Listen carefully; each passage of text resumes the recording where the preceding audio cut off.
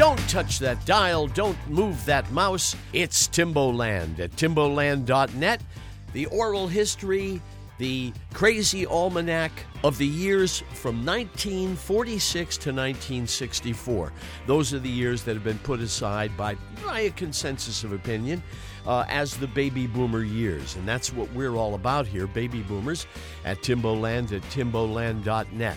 Okay, 1951 is the year. What the heck happened in 1951? One of our reasons for doing this show is that it will show you how things that happened a long time ago, in this case, 66 years ago. A lot of things that happened in that year still have bearing today, okay? It's all a cause and effect. Even though it's a long time ago, listen to this. The first color TV pictures broadcast from the Empire State Building happened in that year, 1951.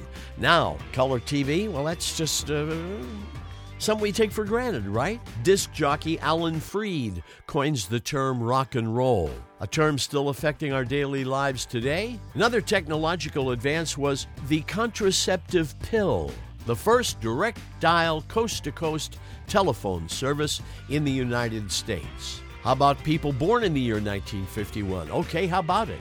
Kirstie Alley, Phil Collins, actress Jane Seymour, actor Kurt Russell, Tony Danza, yo, who's in charge? Ace Frehley of Kiss, the chess master Anatoly Karpov, an actor who is still working today. This guy's in every other film. From Sweden, Stellan Skarsgård, Lucy Arnaz. Ricky and Lucy had two kids, Ricky Jr. and Lucille. The great Robin Williams was born in 1951, and we'll be paying tribute to Robin a little bit later in the show. CSI fame, Mark Harmon, Michael Keaton, Mark Hamill. Sting was born in 51, as was John Mellencamp. Beverly D'Angelo, who I must mention because, Beverly D'Angelo, who would later marry Al Pacino, in the 70s, it seemed to me that every film she was in, she exposed her breasts. It was always for a good reason. It was part of the narrative, you see. Thank you, Beverly. And those are just some of the people who would go on to become very famous, born in the year 1951. Got a lot more 1951 stuff for you. Just stay tuned when we come back. An iconic audio track from the year 1951. And before we take a brief pause, I just have to, this is a plug. They are not a sponsor. They would make a great sponsor here because we're all about baby boomers and retirement, and we certainly have an incredible interest in healthcare for our fellow baby boomers. I just want to say thank you to ARP, the American Association of Retired People. Great organization. And they came out with an ad that is running that I just got to give them kudos for it. They play a clip of President Trump saying during his campaign, "I will not let anything happen to Social Security or Medicare." I think it was really great of ARP to capture that soundbite, put it on the air, and remind everybody, including the president, hey, keep your word on these all too important programs for seniors, Medicare, and Social Security. Thank you, ARP. We'll be back. That's coming up on Timboland at Timboland.net, the podcast for baby boomers. Baby boomers, listen carefully. 5 years ago, I lost a great friend to hepatitis C. Ton Mastery was her name. She was a radio colleague of mine and a great person. If she had contracted the disease today, chances are she would have recovered. You see, hepatitis C, Hep C, is a serious blood-borne disease that doesn't show up in some cases for years or even decades. But now it's starting to rear its ugly head among us baby boomers. We are seeing that millions of our generation are being affected. Many people don't know anything about it. As I said, people live with it for years or even decades with no symptoms. Left untreated, Hep C can cause liver damage, liver cancer, and even death. So that's why it's important to get tested so you can know for sure. And if you do have Hep C, it can be cured. For information on this vital development, go to Hep C Hope. All one word, Hep C Hope. HEPCHOPE.com. Once again, HepCHope.com. timboland.net.com. Don't put it off. If you have it, you can find out quickly and get it effectively treated. Do it for my friend Ton and for the millions who contracted Hep C before the cure was found. Most important, do it for yourself and your family. For a texted version of this public service announcement on Hep C, go to our Facebook page, Timbo Podcast. That's our Facebook handle, 2 words, Timbo Podcast, and read more about baby boomers and hepatitis C.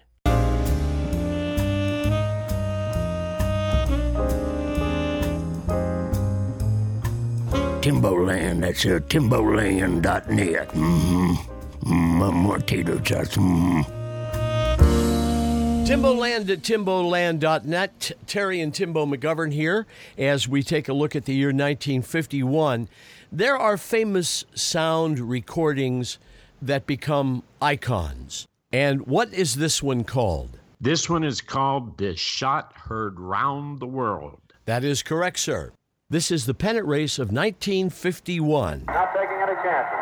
Locked in without too big of a lead at second, but he'll be running like the wind if Thompson hits one. Racker throws. There's a long flag. It's going to be, I believe. The Giants won the pennant. The Giants won the pennant. The Giants won the pennant. The Giants won the pennant. Bobby Thompson hits into the very back of the left field stand. The Giants won the pennant, and they're going crazy. They're going crazy. Now, that insane man who was screaming, "The Giants win the pennant," is who? That would be Russ Hodges, the great Russ Hodges. I had the pleasure of working with Russ Hodges and Lon Simmons when I was a kid and first started working at KSFO. And I actually had quite a few nice conversations with Russ when he would drop by the station. What a privilege. Oh, yeah. I mean, it was just, I had friends that would have given their eye teeth to be able to talk to Russ Hodges for a minute. He was great. I mean, he was very funny, as was his partner, Lon Simmons. The Giants win the pennant by Bobby Thompson's home run, defeating the Dodgers 5-4. And by the way, that, of course, was a walk-off home run in the bottom of the ninth at the Polo Grounds. Yeah. Okay, so this sets the stage then for the 1951 World Series. So we have the Giants and the... that would be the Yankees. Right. And how did that turn out? Well, unfortunately, after that great run that the Giants had at the end of the year, at the end of the campaign, the Yankees just were rolling to another championship. They won the World Series 4-2. Therefore, the name Damn Yankees. Yeah, the damn Yankees. They won 5 championships within a 7-year period. And they were tremendous, but it looked like the Giants could get the job done. They had a lack of pitching. Now, did DiMaggio play in this World Series? Joe did play in this World Series. And then he retired. And then he hung up those fleet spikes of his. Yeah, that was his last year as the Yankees center fielder. And there was a guy by the name of Mickey Mantle ready to move right into that position, the incredible Mickey Mantle. And he did it fairly well. Yeah, he did. He did pretty well. Okay, let's tell our DiMaggio stories. You ready? I'll go first. The year is 1970. I'm a young guy working at KSFO. KSFO was a very, very community-based radio station, great radio station. And once a year, we would have a game, we being KSFO, the All-Stars, loosely named, and we played for the Police Athletic League. And the team that we played every year, it was kind of like the Harlem Globetrotters. You know, there weren't that many teams. So we played Reno Barsicchini's Iron Horse. And that was the name of a bar on Maiden Lane that Reno Barsicchini owned and ran. And he was a very good friend of Joe DiMaggio's. And every once in a while, Joe would come in there and hang out. He didn't appear to be much of a drinker, but every once in a great while, you might see him sitting at a booth with Reno and his buddies. So I am pitching this game in 1970. We're at the Cow Palace, which is just what it sounds like, a big barn for livestock made of metal. The roof is metal. And I was pitching the first inning, and I got up, and I faced Jim Plunkett, the great football player from Stanford University, won all kind. I think he won the Heisman that year. He did win the Heisman, Terry. And Absolutely. he would go on to play for the Raiders. And he gets up to bat, and suddenly I feel like I'm on top of him because he's huge, and you realize if he hits the ball directly to me, I'll atomize, you know. So I get one over the plate, which I'm sure was a gift, and they called it a strike.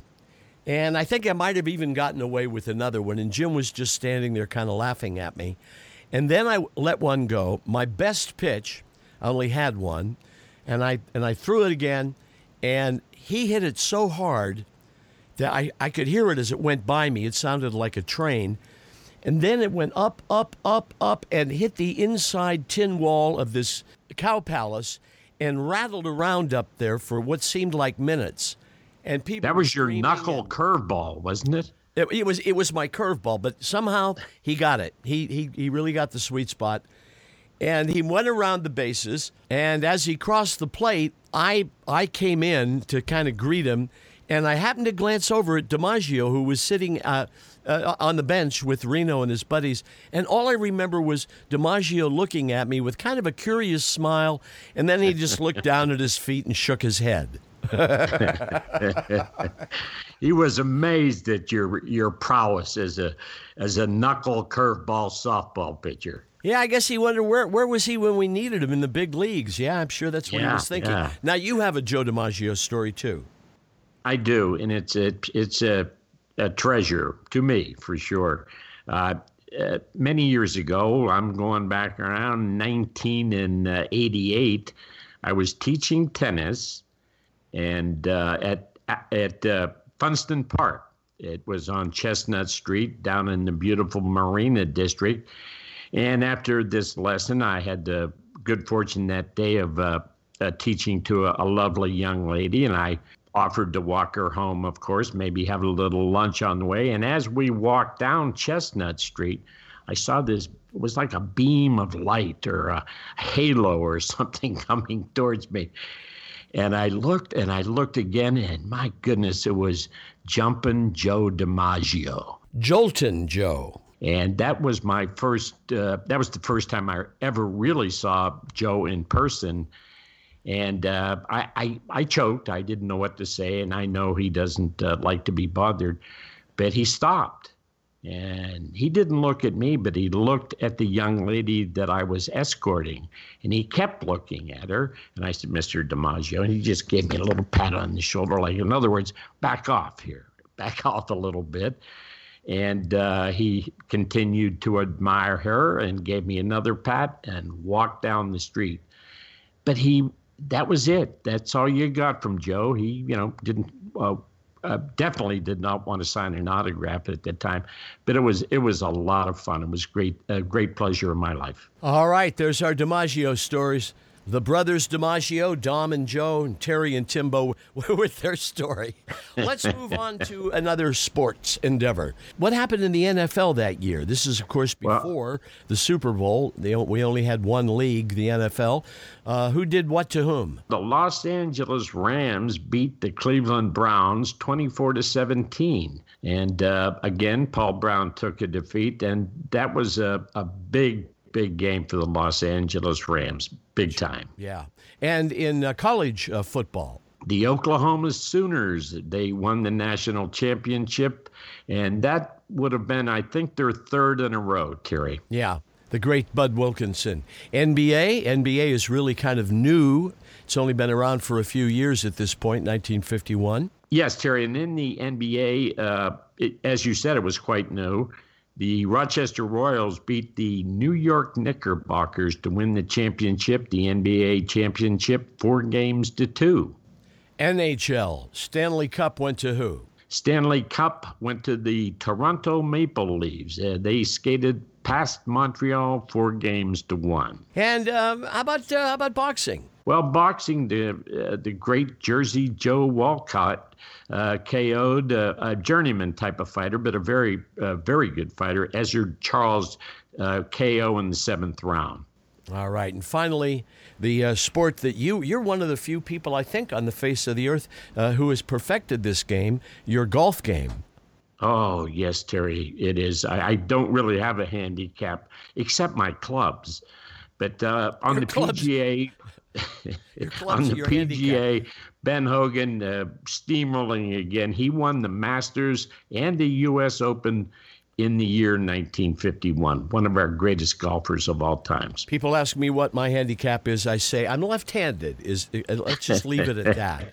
And I do have left-handed clubs. Anthony and Brendan bought me a set last year, and we got to get out there on the links and terrorize some people, okay? Sounds good, Terry. We're going to come back and talk about movies in 1951 and also the music business, what were the top songs of that year.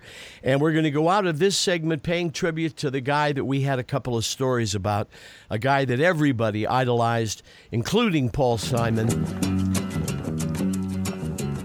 Sitting on a sofa on a Sunday afternoon, going to the candidates' debate. Laugh about it, shout about it when you've got to choose. Every way you look at it, you lose. Where have you gone, Joe DiMaggio? Our nation turns its lonely eyes to you. Ooh, what's that you say, Mrs. Robinson? Joltin' Joe has left and gone away. Hey, hey, hey. Hey, hey, hey. We'll be back with more. Timboland at Timboland.net. The podcast for baby boomers.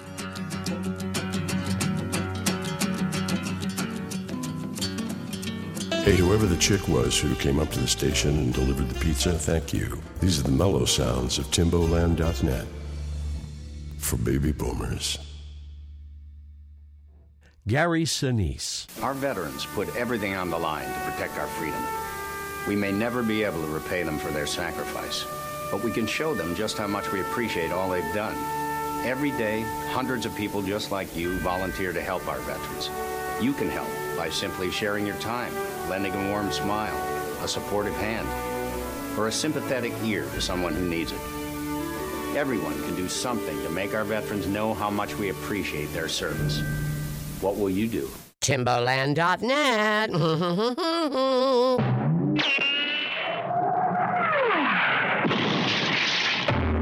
For baby boomers.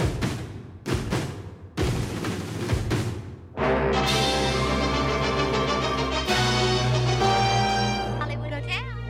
Good evening. Just a moment, I'll connect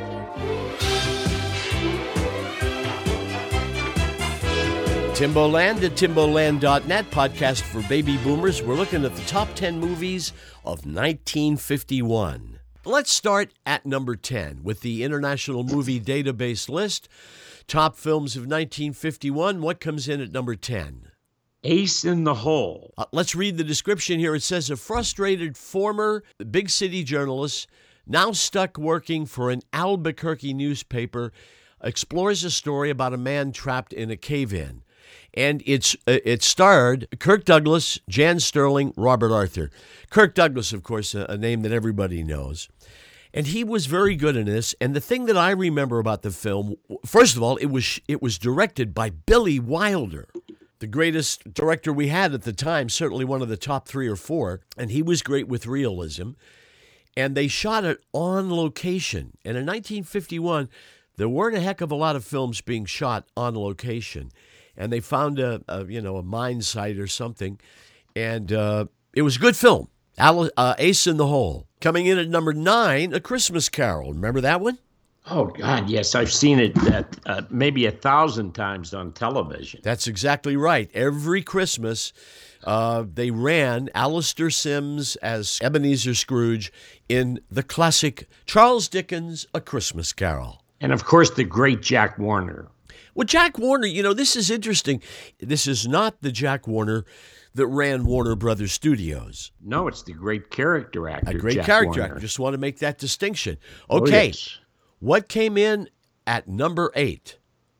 Quo Vadis, which with means the beautiful, engaging Robert Taylor. Oh, he was almost too pretty, Robert Taylor. He really was. That dog, yeah, he was a great-looking dude.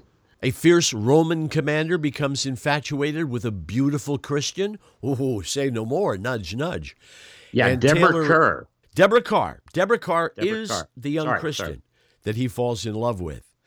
But Quo Vadis, of course, means what in Latin? Where are you going? Oh, where are you going? And if you prefer to use a more modern Latin language, you could say, Hey, ¿qué pasa? Yeah, I thought on the sidelines we always go, Quo Vadis! Speed it up, man. Where the hell We're are you running going? out of time. Number 7. What do you have for number 7? Number 7, the African Queen with Bogey and Kate. I know this film inside and out. I've seen it so many times.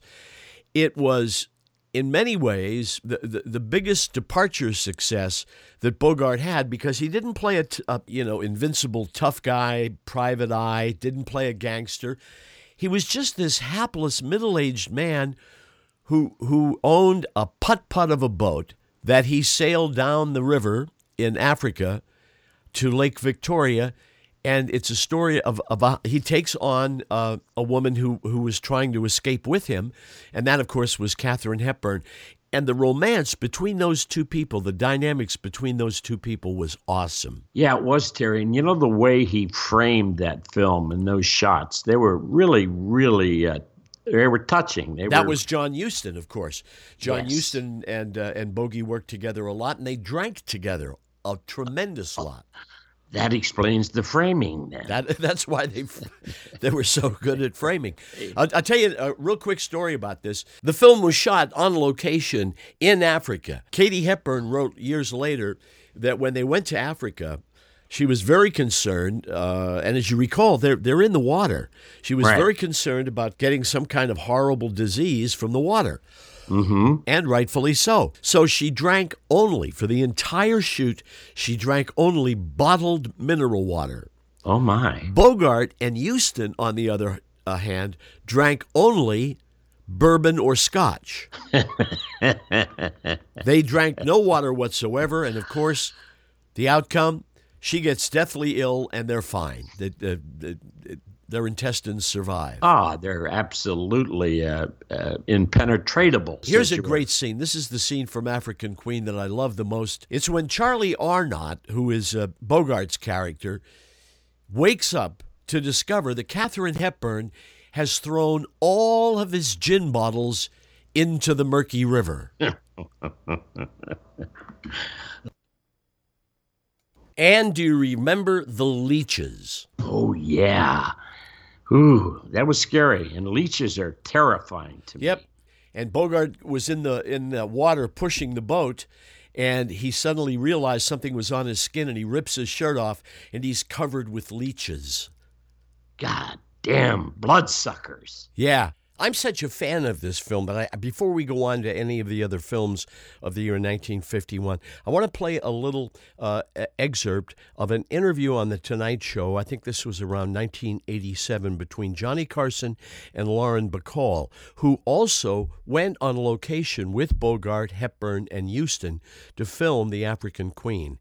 And it's sort of a retell of what we just talked about, but from the lips of herself, Lauren Bacall, on the subject of being on location in 1951 in Africa for The African Queen.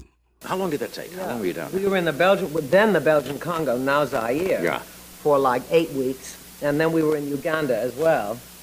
And it was not your first cheap trip to go to there. Africa? Yeah. Yes, my only trip, actually. It was not the in thing to do at all. I mean, that was before these safaris, these organized safaris were planned that they do now. But it was... they had to clear the jungle in order to build a camp for the entire company. Right. And we all lived in these huts that were made out of bamboo and palm leaves with Mother Earth for the floor. Not that many pictures in those days were made on location, No. were they? Everything was done on the back lot, and I suppose being a realist and being a documentary maker during the war, he wanted the realism of the actual Well, location. we went to Mexico for treasure as well. Treasure, Sierra Madre. Bogey always said that if there's an impossible location, Houston will find it. And he did. I remember vividly the scenes with the boat. The African Queen was there. They're pushing it along with the leeches when they came out and had the leeches all over him. Were the temperatures what they looked like there? Was it that oppressive? Well, it was very hot, obviously. I mean, I was a kid then, so nothing bothered me, needless to say. No, was Bogart, your husband, and Houston, they drank a little in those days, didn't they? Well... occasionally had a little something to battle the weather? Oh, yeah. No, they were great friends, Yeah. and they were also great drinking friends. And they loved their little highballs there, 1 or 2, maybe 3, sometimes even 4. Did you try to keep up with that gang? I Because you were young. I mean, all of a sudden I you're thrown into that. was not a drinker. I mean, how I ever got mixed up with Bogart, I'll never know, That's because right. I hated to drink. I finally had to learn how to drink something in order to stay awake, Right. and keep those hours and do what they did. But I never could do it well. But what was fascinating is that with the drinking, I don't know if it was because of the drinking, neither of them got sick. Mind you, I didn't get sick either. Yeah. I didn't drink. How But about Hitler? everybody else, Katie did. She got amoebic dysentery. Well, there's something to be said there, I guess, in certain circumstances to have a Yeah. little potion. A little nip. Yeah. Yes. Ed hasn't had a sick day in his life. No. I'm glad you did. Okay, so now we go to number 6. And what do you have? Yes, An American in Paris. Beautiful film. Yes, it was. And who from the city of Pittsburgh did it star? Well, I believe the dance master himself, Mr. Gene Kelly. Yeah, from our old hometown, Gene Kelly. It was directed by Vincent Minnelli, and that, of course, would be Judy Garland's husband, Liza Minnelli's father. And the love interest was none other than Leslie Caron. Oh, yes, great. She was a gorgeous girl. She was a very well-renowned ballet dancer when they recruited her for the films, I believe. Leslie Caron, of course, would do very, very well later in the decade with Gigi, and she, for a long time, was dating Mr. Frank Sinatra. My goodness. I didn't know that. Boy, Frank got around, didn't he? Oh, my God. That devil. Number 5, The Day the Earth Stood Still. Yeah, that was really, I guess, the first impactful science fiction film. Would you say it was up there in the top ones? Well, it's interesting because number 5, the number 5 film and the number 1 film in 1951 are science fiction films. Oh, that's right. So and we were science fiction films in the 50s became, The Day the Earth Stood Still, Forbidden Planet. There were a lot of them. Outer space science fiction films. Don't forget, this was the beginning of the big UFO scare. But The Day the Earth Stood Still, remember, it starred a British actor named Michael Rennie. Yes, I do. Very, very well. A I see him great now. American actress by the name of Patricia Neal. Mm-hmm. Academy Award winner. And a robot. Oh, yes. So that was the first robot other than, what was his name in R2-D2. No, this goes back to 1951. And his name was Gort. Remember the big guy, the big robot with the head and the visor, and if the visor came up, look out, death ray comes out. So he was Gort. The more human visitor from the planet was Michael Rennie's character was Klaatu, and there was an exchange in the film that really became very, very impressed on the minds of young people. Why? I'm not 100% sure, but we all learned how to say Klaatu, Barato, Nikto. Here's Michael Rennie in a scene with Patricia Neal telling Patricia Neal that if anything happened to him, Klaatu, that she should go to Gort, the robot, and, well, here, listen. If anything should happen to me, you must go to Gort. You must say these words: Klaatu, Barada, Nikto. Klaatu, who said he can only say one thing, and I remember as kids we memorized this, and we said it to each other forever: Klaatu, Barato, Nikto. Oh, my. Klaatu, would you fetch me an Iron City, please? Klaatu, Barato, Nikto. In fact, one of Ringo Starr's early solo albums has a picture of that on the cover and him saying Klaatu, Barato, Nikto. Mm-hmm. Man, that's beyond trivia. That's minutia. But it came in at number 5. Number 4, Alfred Hitchcock and Strangers on a Train. Yeah, with Farley Granger, a guy who Hitchcock liked. This guy, he used him not only in Strangers on a Train, but on the revolutionary film called Rope, R-O-P-E, which was one continuous shot. Hitchcock did that, and it was a very bizarre film, but Farley Granger starred in that as well. In Stranger on a Train, he starred opposite a guy who was just wonderful, and I think he was kind of in a way, an early Jack Lemmon. Good-looking guy, leading man, youngish, named Robert Walker. Oh, yes. Who sadly passed away early in his life. But this is a very good story. You like murder mysteries, you're going to like Strangers on a Train, number 4 in 1951. And then number 3. Number 3, Alice in Wonderland. Oh, yes. Walt Disney's brilliant animation of the great fairy tale Alice in Wonderland. Number 3, 1951, Alice in Wonderland. Okay. Now, number 2. I want you to tell me what came in number 2, okay? Oh, there was a streetcar named Desire. Streetcar named Desire. Of course, we're doing impressions from the wrong movies, but that was Marlon Brando's big claim to fame. First on Broadway. That's right. And Stella! Stella. And this was interesting because both the film and the Broadway play were directed by the great Elia Kazan. A Streetcar Named Desire by my favorite playwright in the world, Tennessee Williams. My granddaughter, after this film, my granddaughter's name is Stella. That's right. You have a granddaughter Beautiful. named Stella. Ooh, she's my baby. Now, I mentioned earlier there were 2 science fiction films in the top 10 in 1951, according to IMDb, International Movie Database. The one that came in at 5 was The Day the Earth Stood Still. What came in at number 1? The Thing from Another World. Thing from Another World. We knew it just as The Thing. The Thing. That's what it was called when it first came out. And this was one of those movies, especially one of those movies, where the guys stuck around and waited to see it again. We'd watch it maybe 2-3 times in the course of a Saturday, and we knew all the scary parts, so we'd sit together, we'd see where the girls were, and of course they were first-time viewers of the film in each new audience, and we would jump out at them when the scary moment came, and just, I think, how we didn't get thrown out, I have no idea, but it was great fun to make the girls squeal. And you know what, Terry? Don't forget that Mr. Dillon had a really nice part in that movie. James Arness. James Arness played the 7-foot carrot, the Thing.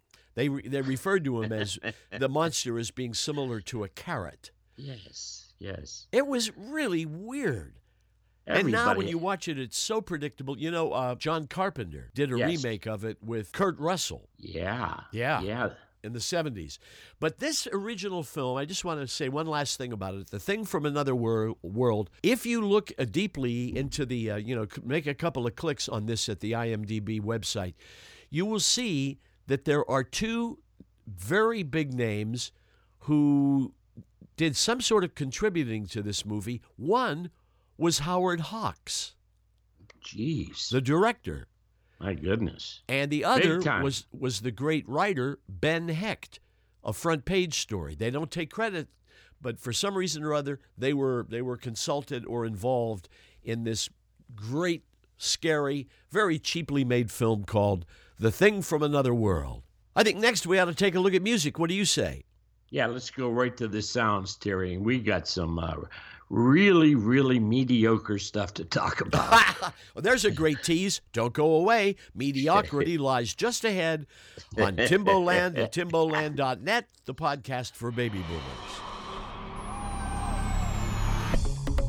You're listening to Timboland.net, the podcast for baby boomers.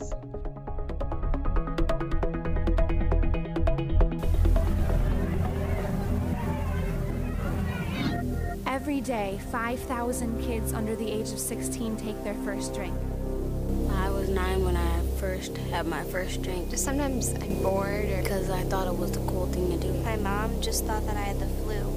We're drinking younger and we're smart about hiding it. That's what I told her. So don't believe everything we say. Check it out for yourself. Take underage drinking seriously.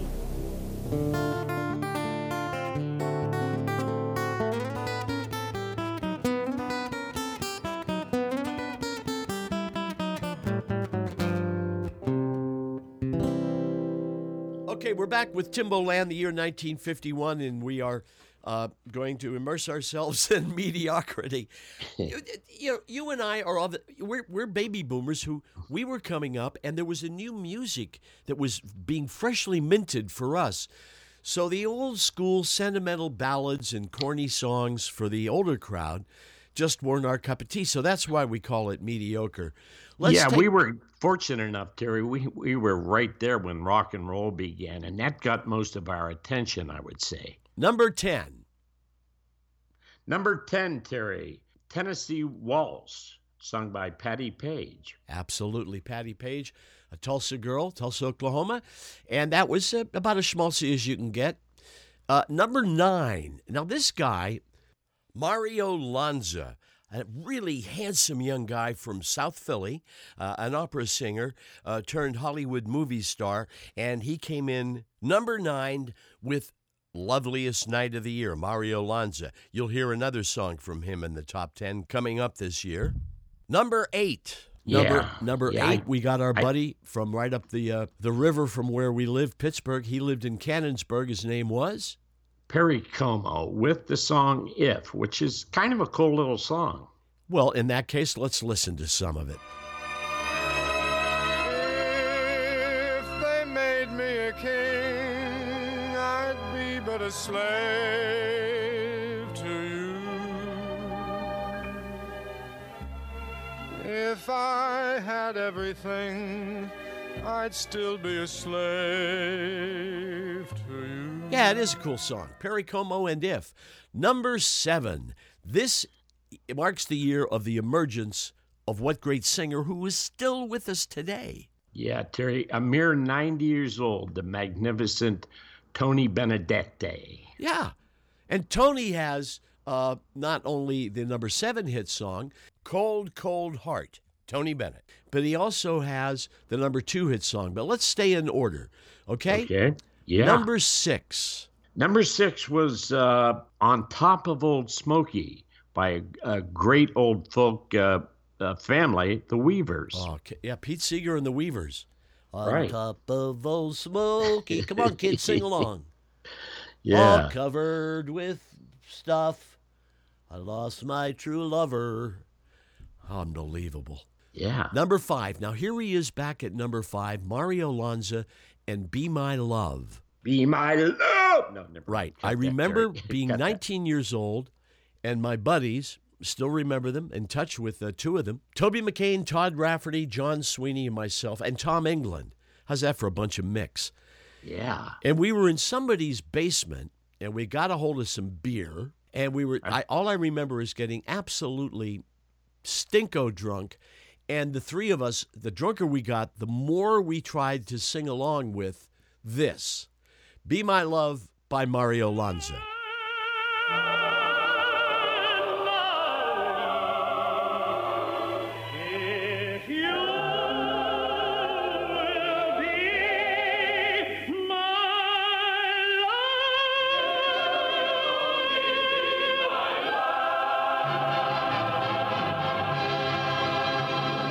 We never even got near the notes, but we kept trying over and over again. And finally, God had mercy and we passed out. Number 4, George Clooney's aunt. Come on to my house, come on to my house. Come on. Just a silly song by the great Rosemary Clooney. Number 3, and we have showcased this on another show, the incredible Les Paul and Mary Ford and their overdubbing Yeah, this is How High the Moon, which again I like. I kind of like anything that Les Paul and Mary Ford did. Anything. A little cornball in me. Anything at all. I don't think they were called. He was cutting edge, man. He invented a whole new way to play and record the guitar. He was way ahead of the curve. Number 2. Again, Tony Benedetti, Because of You. Because of you. I used to do an imitation of him, and it hasn't gotten any better. Well, don't do it again. There's a swag in my heart. Pardon me, Tony. Number 1. Number 1 by a tremendous musician and singer. This is kind of his emergent song, Too Young. Yep, the great Nat King Cole.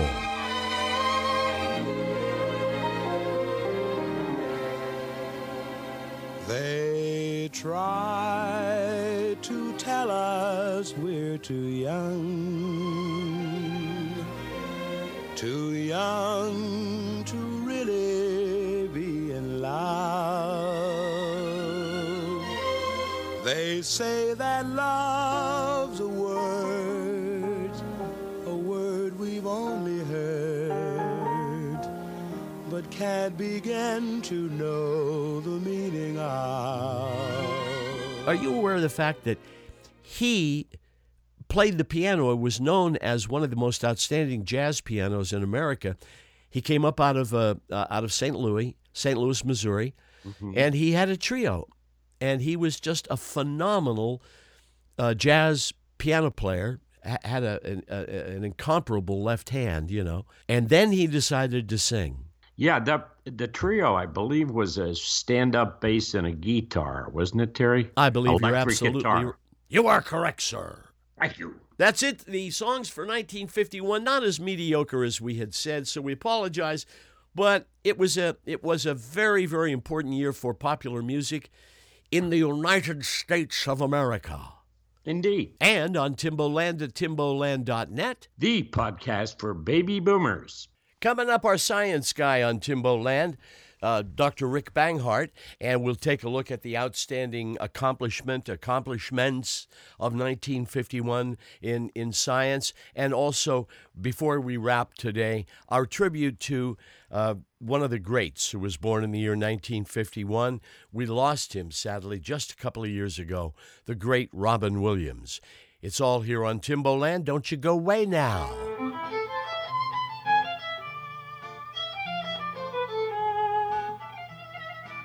You're listening to Timboland at Timboland.net, the podcast for baby boomers.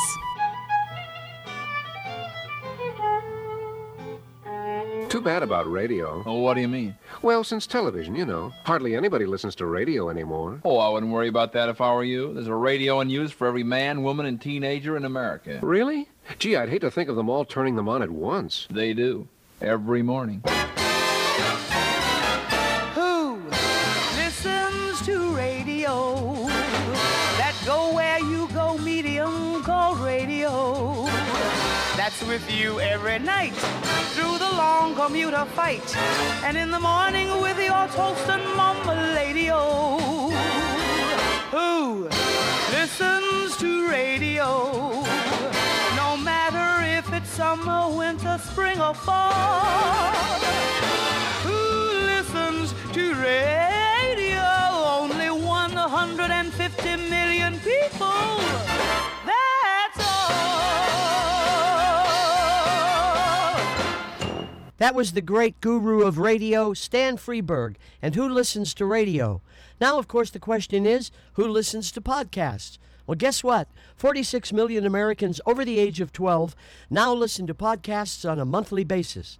That's 17% of the 12-plus U.S. population, up from 12% in 2013. Hey, that's a lot of people. They listen during their morning commute on the train, in their car while they're running, or at the gym, or while doing household chores. Who listens to podcasts? You do. And you're listening to Timboland on Timboland.net, the podcast for baby boomers.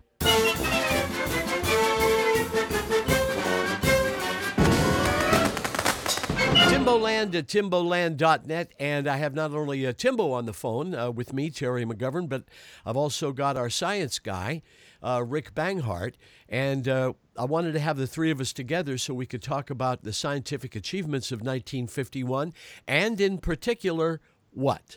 Off the top. The coast-to-coast phone call, right? I like the idea of that. To me is especially as the three of us are chatting together, each in our respective places. Well, we're all on the same coast, but we've got this free conference call going on because we do this over Skype, and I think it's an amazing thing. I no question about it, amazing. So what do you have to say about the first coast-to-coast phone call? Do we know anything about who it was between? You know, I really don't recall. I was only 6, so you have to so it wasn't you. and it wasn't me. And my excuse is I had yet to be conceived. Okay, so I'm gonna do a pause here. And you think the first call was what, Tim? Well, I think it was Frank Sinatra calling coast to coast to Dino Martin because he was a little short of cash. He was in a slump, if you'll recall. Oh, Frank was, time. And Dino was doing very well. Oh, Dino was making films with Jerry, and they were having a great time. But Frank was struggling, man. So you think that was the first phone call? I'm pretty sure. Rick has something with a little bit more scientific credibility, and what is that? Well, I don't know that it's scientific credibility, but I can read from my screen here. And it says that on November 10th of 1951, 2 mayors made history by officially performing a trial and thereby establishing long-distance telephone calling, a task we're familiar with today. According to a 1951 New York Times article, Mayor M. Leslie Denning of Englewood, New Jersey, spoke with Mayor Frank P. Osborne of Alameda, California, for 18 seconds from opposite sides of the country. My. Huh? We go long, we go deep on Timboland. That's right. We do indeed. Sometimes too long. Anyway. Well, this whole bit's too long, so let's tighten it up. It's easy to tighten these things up. Okay, I'm going to also, just before we start up again. Okay, so we got that squared away. I want to look at something else that is not necessarily technology, in the realm of technology, but a very important event in 1951 was the 22nd Amendment is ratified. And what did that mean? Timbo? Well, it means it was approved, of course, and I think, if I recall, it was the... Hold on here. Cut for a minute, Terry. Let me start again. Do you want me to give the? Yeah, I want you to say, it regulated the length of terms. Okay. Yeah, it actually regulated the length of presidential terms to, there was no length, to 8 years. Term limits were set, right, Rick? Right. Well, the way the amendment actually reads, it just says that no person shall be elected to the office of president more than twice. Yeah. The term was already 4 years, and so that meant 2 4-year terms. 8 years was the limit, but 2 times is the most number of times you can hold the office. Getting back to science for the year 1951. Science. During January of 51, the United States government began nuclear bomb testing at a site in Nevada. So that's when all the Nevada testing started. Oh, that explains the radiation and the people being a little crazy in that desert there. Is that correct? More than crazy. It also explains a lot of leukemia and brain tumors. Yes, it does. And in fact, they're not so sure. There's been some speculation. John Wayne and his film company shot a lot in Nevada in the early 50s and the 50s. And his son, Michael, even speculated at one point that his father may have contracted, an overdose of radiation from spending so much time there. It's speculation, of course, but definitely it made the place a very suspicious piece of real estate. Okay. Hey, the first and while we were doing that in our own desert, the first thermonuclear weapon takes place at Eniwetok Atoll during Operation Greenhouse, they called it. Yeah. I remember those blasts that happened on the various atolls, and the Bikini Atoll I thought was involved. And then, of course, is the No Bikini Atoll. No Bikini Atoll.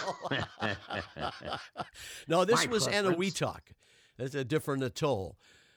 Yeah. Oh, you know what? Then, let's see. I'm sorry. Pardon me. I'm going. Something about contraception in 51. Well, yeah, I was surprised because it was the first oral contraceptive, and I'd been assured many times that oral doesn't require contraception. No, she just says no. Yeah. That's usually the way that works. Get out of here. Get out of there. Well, oral anyway. Get out of here with that thing. The first oral contraceptive available in 1951. And, of course, that eventually spawned the sexual revolution. Was and here's one that's form, Dr. Rick. Was that a pill? Was that the actual? Was it a lozenge or what the hell was it? A lozenge? A lozenge. I'm sure you just had to suck on it. That's all. Okay. And now, was this related to it? Experimental breeder reactor, December 51. No. That's a whole different kind of breeder. That's a different kind of breeding that happened then, where that was the nuclear reactor that turned uranium into plutonium, and that's why it's called a breeder reactor, because it actually produces more fuel than it uses, which is an amazing kind of characteristic of a energy source. Anything else that we should know about in the year 1951, realizing that you have no recollection because it was a year before you were born? Anything else you'd like to say? A couple of big ones. The first color television signal was broadcast from the Empire State Building in that year. And UNIVAC, the Universal Automatic Computer, was developed in 1951. Molly and I went to see Hidden Figures. I can't tell you how much I enjoyed it. Well, I can. I enjoyed it a lot. But it's the story of young women who were commissioned by NASA, employed by them, men and women, who were just absolutely wizards with computing numbers. And it concentrates on a specific group, and they were called computers, these human beings. Yep. And there was a specific group that went through a particularly historically humiliating experience because they were young black women who had this computer skill. And, of course, they were segregated. And this is the story of how these bright young women... I shouldn't use the term bright. I had a woman once say to me, yeah, men call us bright when they mean intelligent. So I'll say intelligent straight out. They were wizards, but they were forced to work under just horrible conditions. And this is the story of one of the young black computers and the head of NASA at the time, a guy named Harrison, played by Kevin Costner. And it's wonderful. It's just a compelling movie. You're really interested in it all the way through, and you're cheering at the end, which is what movies should do sometimes. Yeah. Terry, did it spend any time showing how large the original computer was, the UNIVAC? It was as big as a condo. I don't want to do a spoiler here, but there is a sort of B story that runs through it, that IBM is installing a computer in a room at NASA. And they didn't have many rooms, so everybody can kind of peer in the window and see these guys in white suits from IBM. Well, it has a lot of bugs to work out. And when they need it most, they have to turn to the humans. They have to turn back to the computer women and get them to do the computations. So we see it, to answer your question, it's quite large. It looks like it's about, maybe 10 to 12 feet long, maybe 3 to 4 feet wide. And it looks like, today, it looks like a giant Xerox machine. Pardon me for mixing my corporate names. But yes, to answer your question, you see one of these things, and I guess UNIVAC looked even bigger. It was bigger. It was a Sperry Rand product as opposed to an IBM product. So just FYI. What was that movie with Katharine Hepburn and Spencer Tracy where he comes into the publishing house or newspaper and is going to fit it with a computer? It's a good one. Yeah, it's not Pat and Mike. It's... Oh, son of a bitch. What's the name of that? We just literally watched it. Oh, my God. Hang on a sec. I think it was Desk Set. You are exactly correct, sir. Desk Set. And, he was the efficiency expert, which has now been replaced by the euphemism consultant. And he is relying for all of his analysis on a computer. I don't know what they call it in the movie, the brain or the computer or something like that. But it's gigantic. Well, it's monstrous. It's gigantic, and it happens around Christmas where they bring it in, and they are going to lay off all the women who handle the research for this. It's a magazine or a newspaper. Yes. Isn't it? But isn't that an interesting similarity between the Hidden Figures premise as well? Yeah. What was the first hard drive? We talked about the very first hard drive, and you said that weighed 2 tons. Yes, it did. Needed to be moved with a forklift. Was sort of 6 feet by 6, a 6 feet cube kind of thing. Yeah, and what was its capacity? It seems to me that it had a capacity close to 1 megabyte. Oh my God! And Dr. Rick, that was Sperry Rand, not IBM. The UNIVAC was the first hard drive was IBM. Okay, thank you. You're welcome. Not a quiet year, a busy year. As all of these years between 46 and 64 that we concentrate on, there were no slack years. I mean, you could look at the Middle Ages in terms of scientific developments, and decades, hundreds of years went by with no technological advancement of any kind, not of any significance. As I recall, it took about 4 years to actually go from a knife to a fork. Is that correct? Yeah, that's right, Tim. That's exactly right. Boy, when you have a science brain like Timbo on yeah. It's a brain like a steel sieve. That's what our father used to say. I have a brain like a steel sieve. But let's get back to this this absolute incredible geometric acceleration of discoveries, scientific discoveries, happening in these few brief years and beyond, of course, between 46 to 64. And it has to do, Terry, I believe it has to do with the fact that our technology is feeding back on itself, because our technology is around information storage and collection and retrieval, and that just accelerates the pace at which we can make new discoveries. How about outer space? Yeah, that too. All happened in this period. Amazing, guys. Well, all right, Rick, we're going to let you get back to your test tubes and microscopes, and we're not really sure what it is you do in the lab, because when you're finished talking to us on Skype, you immediately disconnect the camera, so we have no way of knowing what it is you're building over there. That's right, and actually the little cap goes over the camera on my computer so that nobody possibly, the Russians, I suppose. Oh, well, the Russians are watching everything. And by the way, Putin is a big fan of Timboland.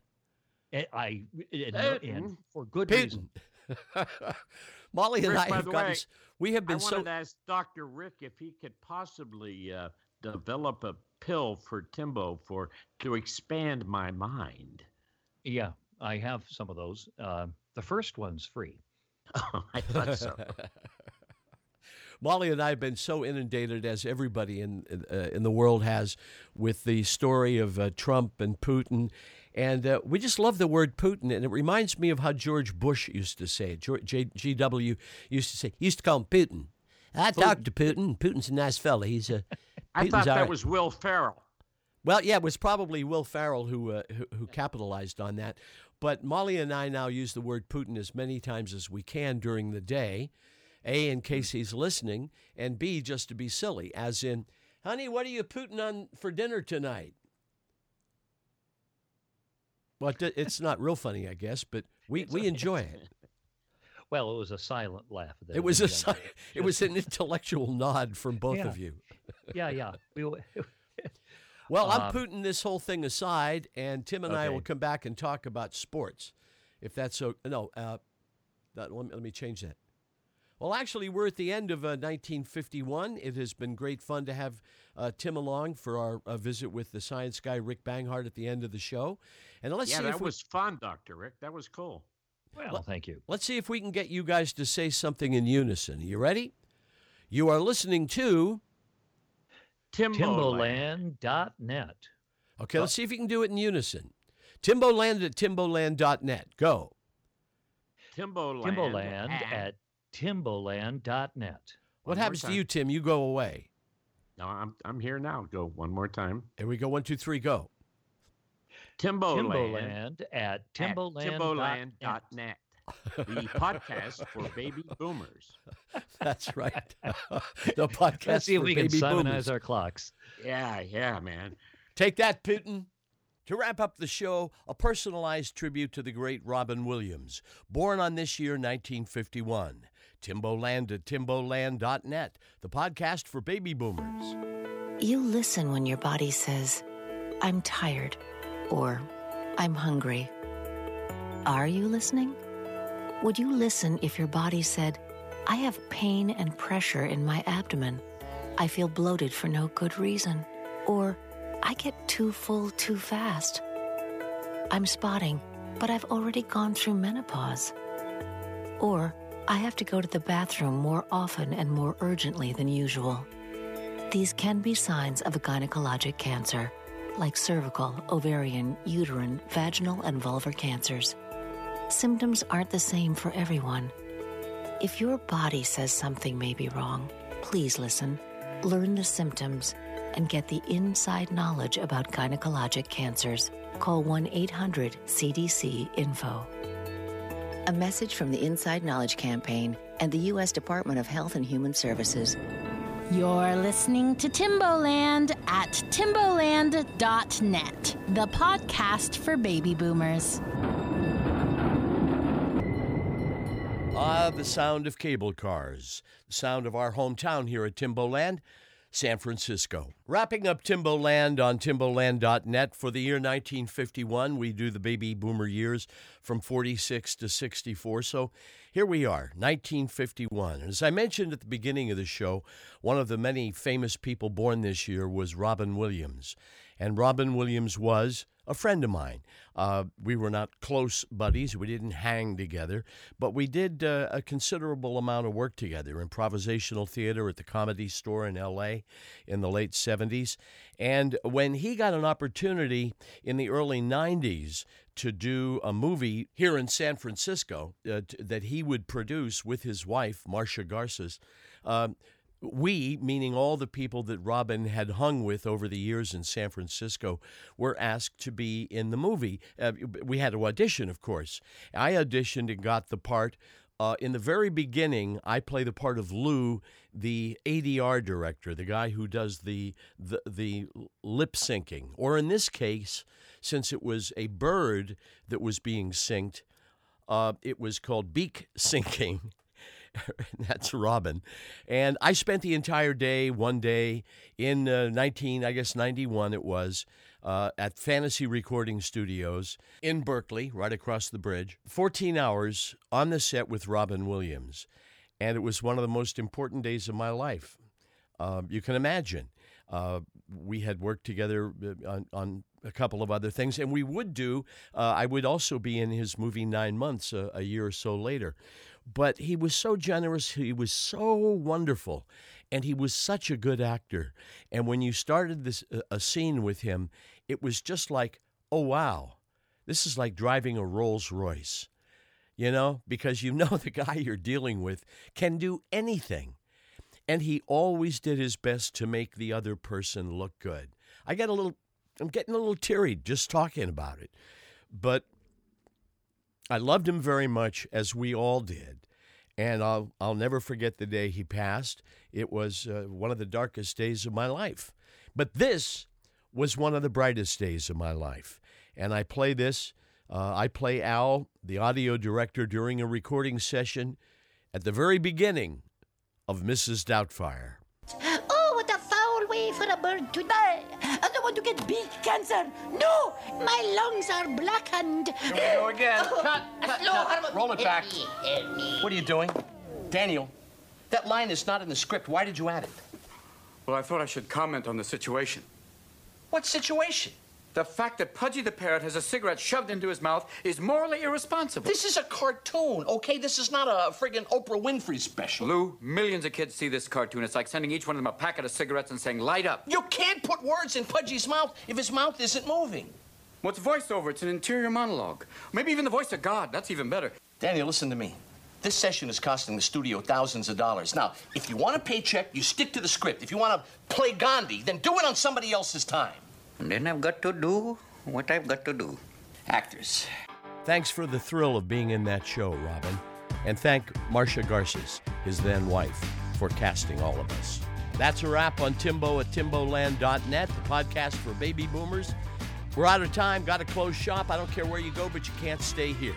See you next time on Timboland.